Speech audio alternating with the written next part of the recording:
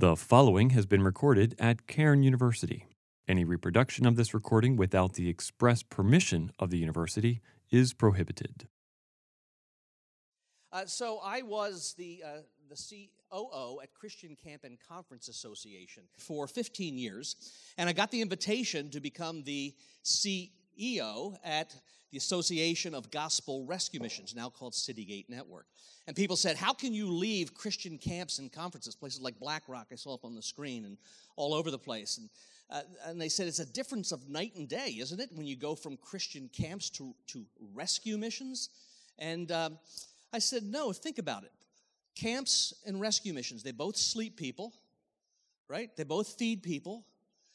You're doing chapel services in both. You're doing education in both. You do HR, PR, buildings and grounds, all the fundraising stuff in both. The only difference is you go to Halawasa or Pine Cove or Sky Ranch or all those different places because it's like this fun resort. You go to a rescue mission because it's a last resort. It's all about the ministry of hospitality. And so I've been doing this now on 12 years. So let's turn back the clock. Let's go all the way back to, let's say, 1972.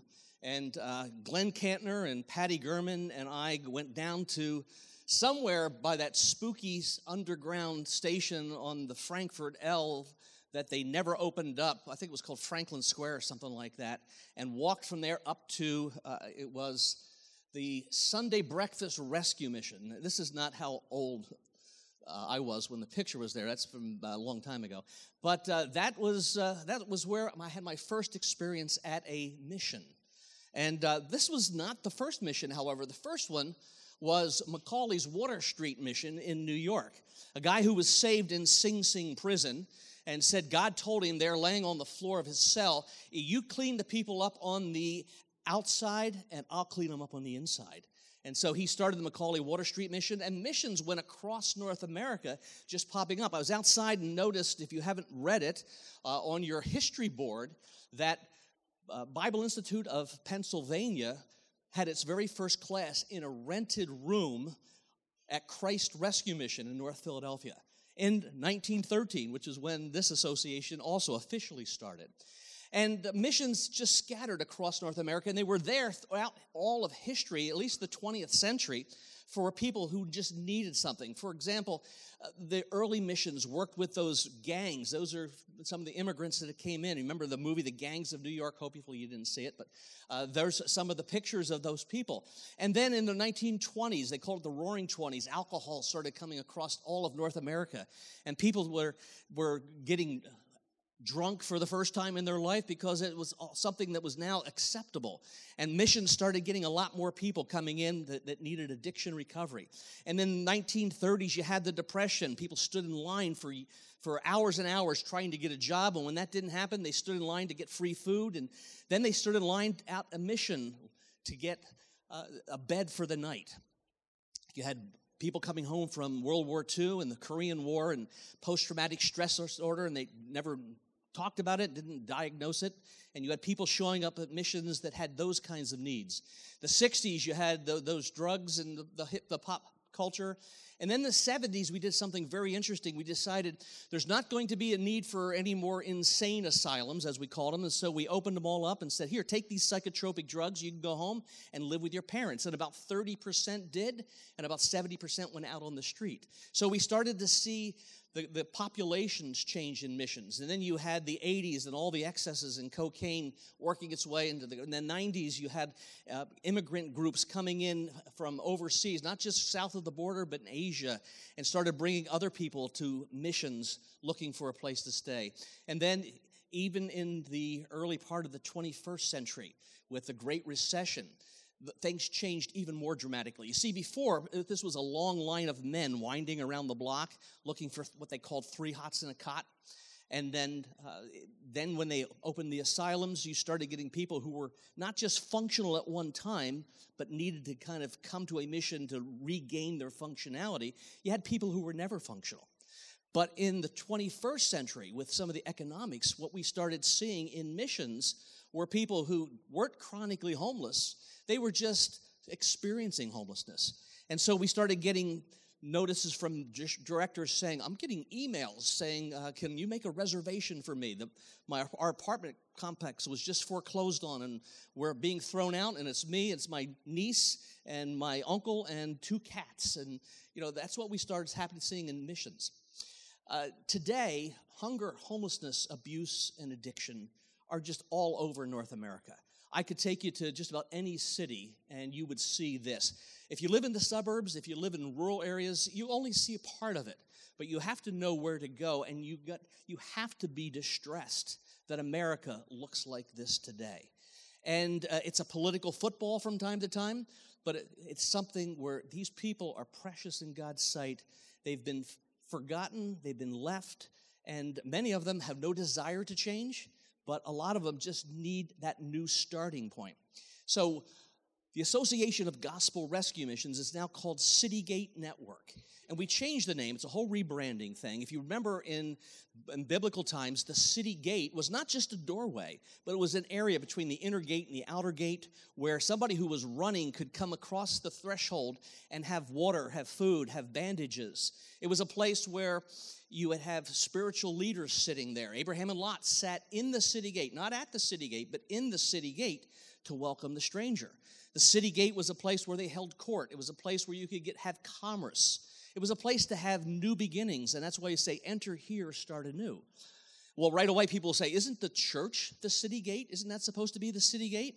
Well, yeah, but I'll tell you, I can take you to a lot of urban areas, and the churches downtown are padlocked until 10 of 11 on a Sunday morning.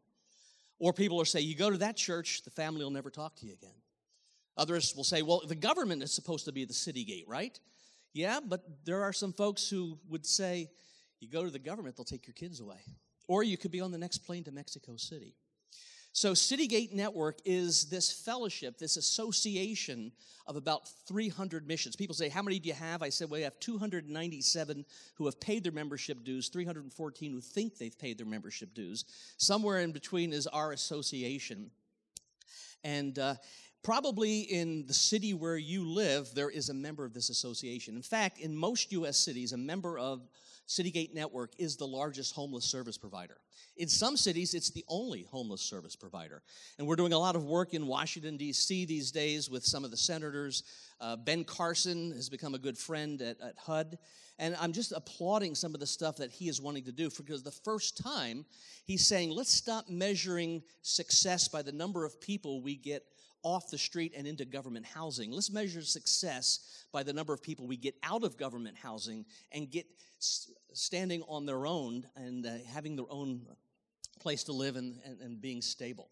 So Citygate Network, we'll talk later. If you want to ask me, is this organization part of you? And we'll talk about where you live and what's out there. But again, all over North America, this organization, I say North America, we're U.S., Canada, Mexico, Caribbean. And there's a mission in Barbados really that needs some help. If anybody wants to go down this winter, let me know and we can go down there. So as I travel, I'm asked several questions. I put 3 of them up here. The first one, are things getting better or worse when it comes to what's going on with hunger, homelessness, abuse, and addiction? Well, my response has to be, depends on who you talk to and what statistics you're looking at. Because if you look at HUD, Housing and Urban Development, a few years ago, there were 680,000 homeless people. And then they knocked it down to 640, and then 570-something. They're down 532,000, I think is what they're saying. But if you look over at the Department of Education, they're telling you they have 1.3 million homeless kids in North America. So numbers are not jiving here. And one of the reasons is because they do the point-in-time count, the PIT count, in January, where people saying, I'm going to bother with these people coming, and they disappear, they go sleep on a friend's couch, they check into a mission, which sometimes they're found there, and sometimes they just go deep into the woods. So 530,000, if you want to kind of look at those numbers, when we talk to our missions, because all of them are filled to capacity, we think that somewhere in North America, U.S., Canada, on any given night, there's probably 1 million people who are homeless out there and struggling. People, again, addicted, people, mental illness, 60 to 80% may have mental illness. So are things getting better or worse? There's a lot of stuff happening here, and there's reasons for these higher numbers. When I went to Cairn University, 200 to 500,000 was the top number, and now we're probably seeing double. Here are the reasons. One is legalized marijuana. Denver Rescue Mission, when Colorado became marijuana friendly, Brad Miley, the director there, said, John, our 188 bed facility is full. Our overflow facility of 50 more beds is full, and then the warehouse that we opened up for Code Blue, that's full. Everybody came out there, used all their money to buy marijuana, and had no place to stay, so they put out the homeless people by coming and staying at the mission. Every place that we see marijuana being legalized, we're seeing that happen. It's kind of back and equalizing itself. Now most places look like a Grateful Dead concert just let out, and so you have no idea who's who and where they are.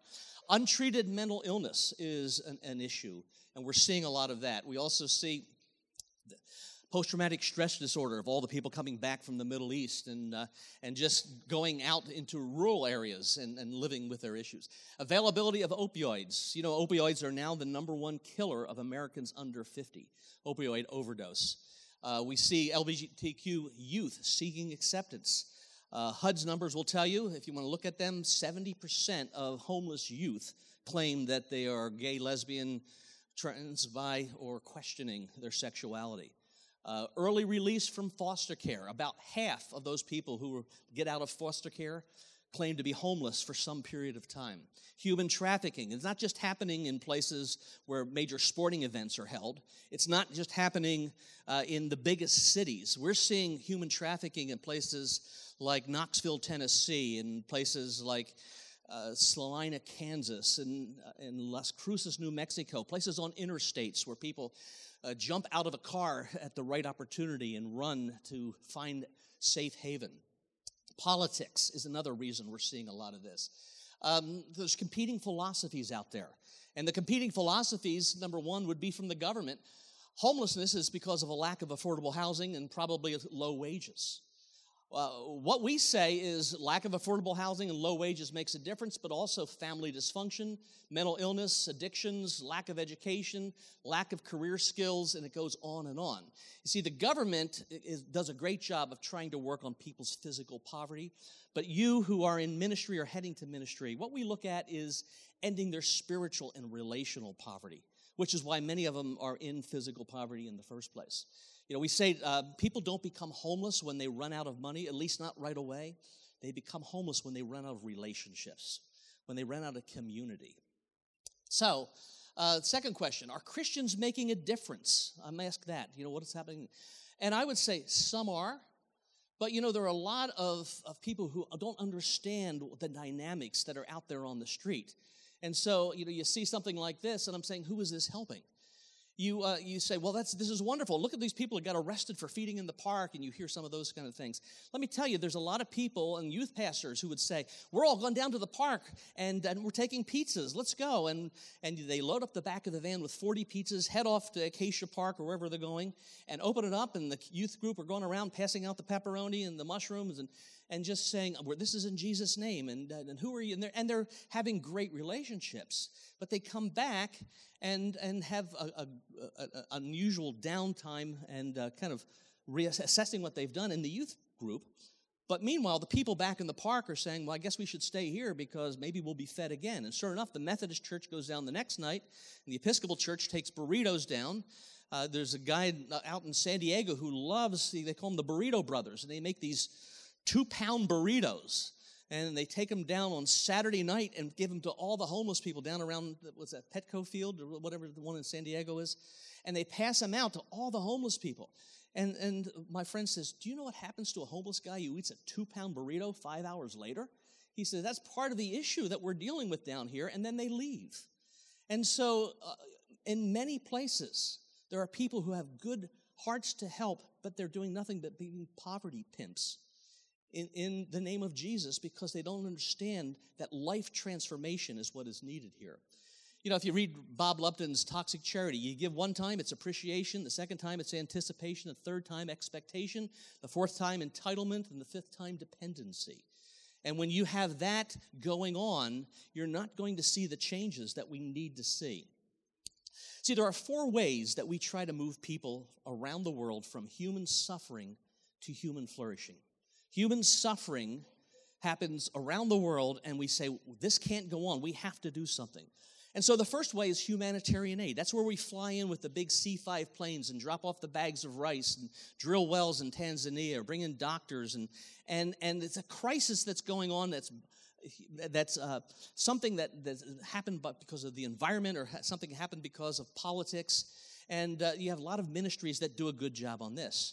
The second way we try to move people from human suffering to human flourishing is disaster relief. Disaster relief comes after a hurricane, a fire, a tornado, and you get the National Guard out there giving sandwiches to people sitting on their roof and so they can get them into the gymnasium where the Salvation Army is there and putting them on cots, and they're still giving them the same sandwiches. And then Habitat for Humanity comes along and takes them and knocks out the wallboards and sweeps the muck out and helps them rebuild. And eventually they've worked their way from human suffering to human flourishing. The third way we try to move people from human suffering to human flourishing is community development. That's where you go into places like Camden, New Jersey, or East St. Louis, or Richmond, California, and you work with civic leaders and church leaders, and you start building better buildings and new parks and education and jobs and creative industry. Those things happen. This is where you learn the phrase, you can't make a difference from a distance. And so you have to go in. This is what Shane Claiborne does. I was just at the CCDA conference with Ray Bakke and John Perkins last week. The fourth way we move people from human suffering to human flourishing, the fourth way is life transformation. And it's somebody who's an alcoholic or a runaway or somebody escaping a pimp, it's somebody who's just been homeless, it's somebody drugs, somebody with mental illness. And what that looks like is this. I'm under a bridge tonight. It's going to be below freezing. I haven't eaten in 2 days, and those guys who are chasing me for my shoes know where I'm staying. Wait, there's the mission van. And saying I can come and stay at the mission tonight and get something to eat. I'll be safe. But what good is that? Because I'm addicted. Well, you mean there's an addiction recovery program I can go to? Well, that's wonderful. Or maybe the person has mental illness. Well, you mean there's a class I can go to? I can see a doctor? Well, but I don't know anything. Wait a minute now. The mission says I can get my education here. You can teach me social skills. I can get my GED, but I don't have any trade. I don't know any. The mission is saying now you can put me on a career track. We have so many missions now that are offering all kinds of programs for people who need this. Just at a mission the other day where the director says, you come to the mission and you don't get free food. You walk in and you say, hi, I'm here. I'd like to get something to eat. Step up here, would you, and talk to Connie. And Connie's typing, and tell me where you're from. What's your name? Do you have an address? You just live on the street? Okay, look into the camera. And out comes, within 90 seconds, a plastic card the size of a credit card with a barcode, top-loaded for a week's worth of services. What do you do with this? Well, you can go get something to eat. If you want coffee and toast, it's 2 points. If you want coffee, toast, and bacon, it's 7 points or whatever. Well, how do I get more points? Well, you get more points by investing in your life. Go do a life assessment, and you can do that, and we'll get another half week's worth of services. Yeah, but how do I get more after that if I want to stay? Well, let me tell you what the career options are. We have, you can learn to be a telephone answerer and do telemarketing, and that's an 8-week course, and when you finish in 8 weeks, you can be making $15 an hour, but you got to clean up your life a little bit. And you can go into welding school, you can go to all these schools, and you're getting investment. The value that you put into your life is on a card moving people forward. That's what life transformation is about. That's what missions are doing. That's why we've changed our name to Citygate Network. Are Christians making a difference? If they're doing the right things and connecting with the right organizations, they can make a difference. But it has to be one that understands life transformation. And then, what can I do? Well, here's what you can do. As you're looking at ministry and where you want to go from here, figure out your complaint. What do you mean, my complaint? Well, Christians sometimes complain a lot. You can immediately thinking of someone and sits in the third row in the church where you go and complaining it's too hot in here, it's too noisy, the band's too loud. Habakkuk in the Old Testament chapter 1, he complained to God. All right? How long can I cry for help? And will you not hear me? And he goes on complaining. And then the Lord kind of says to him, God says to him, it's going to get worse. You think this is bad. And Habakkuk says, aren't you not from everlasting to everlasting? And finally, he complains again, and then he sits back. And in chapter 2, God responds. He says, I've heard you, okay? Write it down. Make it plain on tablets. Give it to a herald who will run with it. What God is saying is, understand your complaint even more than you think you do. Figure out what really bugs you, what's going on out there. And then give it all the thought you can to get it down in writing. And this verse, give it to a herald who will run with it, kind of means two things. You know it so well that when you're running and it's moving up and down, you can still say it. In other words, it's in your DNA. But also that you're getting the word out there. We have a lot of ministries out there, and as you start looking at where you want to go, what you want to do, make sure you don't take over and you're doing somebody else's complaint. You're doing something that they've inherited. What hurts you? I went to my first convention. I came from the Christian camping world. I told you, over to rescue missions, and I looked at the history of all the conventions they had. And the themes were wonderful. God in the city, his purpose, our calling. My first convention, I said, we're going to shake things up. My first convention was called Calling All Complainers. And I lost some members over it. They said, how disrespectful. I said, no, you have to have a complaint. I put a soapbox in the middle of the floor, had a cordless mic, and handed it to somebody and says, what really bugs you? You're working at a mission that for years and years has helped people with food and housing and then addiction recovery, and then you send them out onto the street.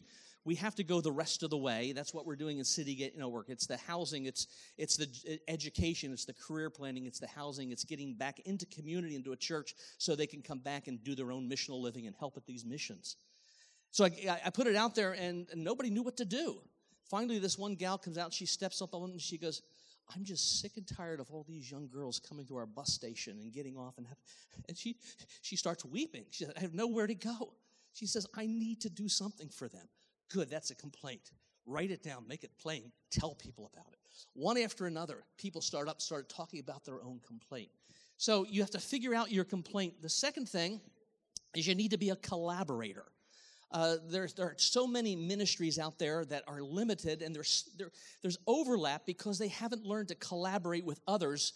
And if they're Christian ministries, maybe because they have a different view on eschatology or sign miracles or something like that. I'm saying we've got to come together and stop all of these small little groups and silos if we're going to make a difference in the world. Live by the code is what I recommend to you. When you say live by the code, what do you mean? Well, people say, I've heard it many times, I just wish that the Bible could tell me one place where I could have everything I need to live the Christian life, what God wants from me. There's the 10 Commandments, but there's love your neighbor and love God, and what do I do? I think it's nowhere more plain than it is in Micah 6:8, where it says, here's what God wants of you. Here's what he wants of you. To do justice, to love mercy, and to walk humbly with your God. That word justice is mishpat. What that really is talking about is working with people in their point of need. Those in poverty, look up Isaiah 1:17 and some of those other verses. Anytime mishpat is used, it says, this is a lifestyle you will have if you understand what God wants, that you will be concerned about the poor, the hungry, the homeless, the abused, the addicted, and then to love mercy, which means not saying, boy, I'm glad the troops are headed to the border. It's saying, let me see what can happen to these people who I'm hoping, maybe in another life would not happen. But look what's happened. They're not getting what everybody thinks they deserve. I'm talking about people all over the streets, not just a border issue. But I'm looking at all of those things as well. And then to walk humbly with your God.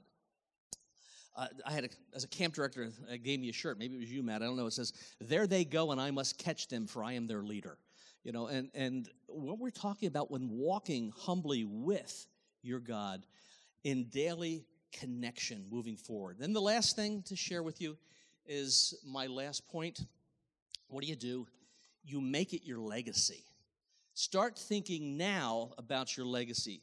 Keith is going to talk to you, as he has done for many others, about you got to plan now for what's going to happen in 40, 50 years going forward.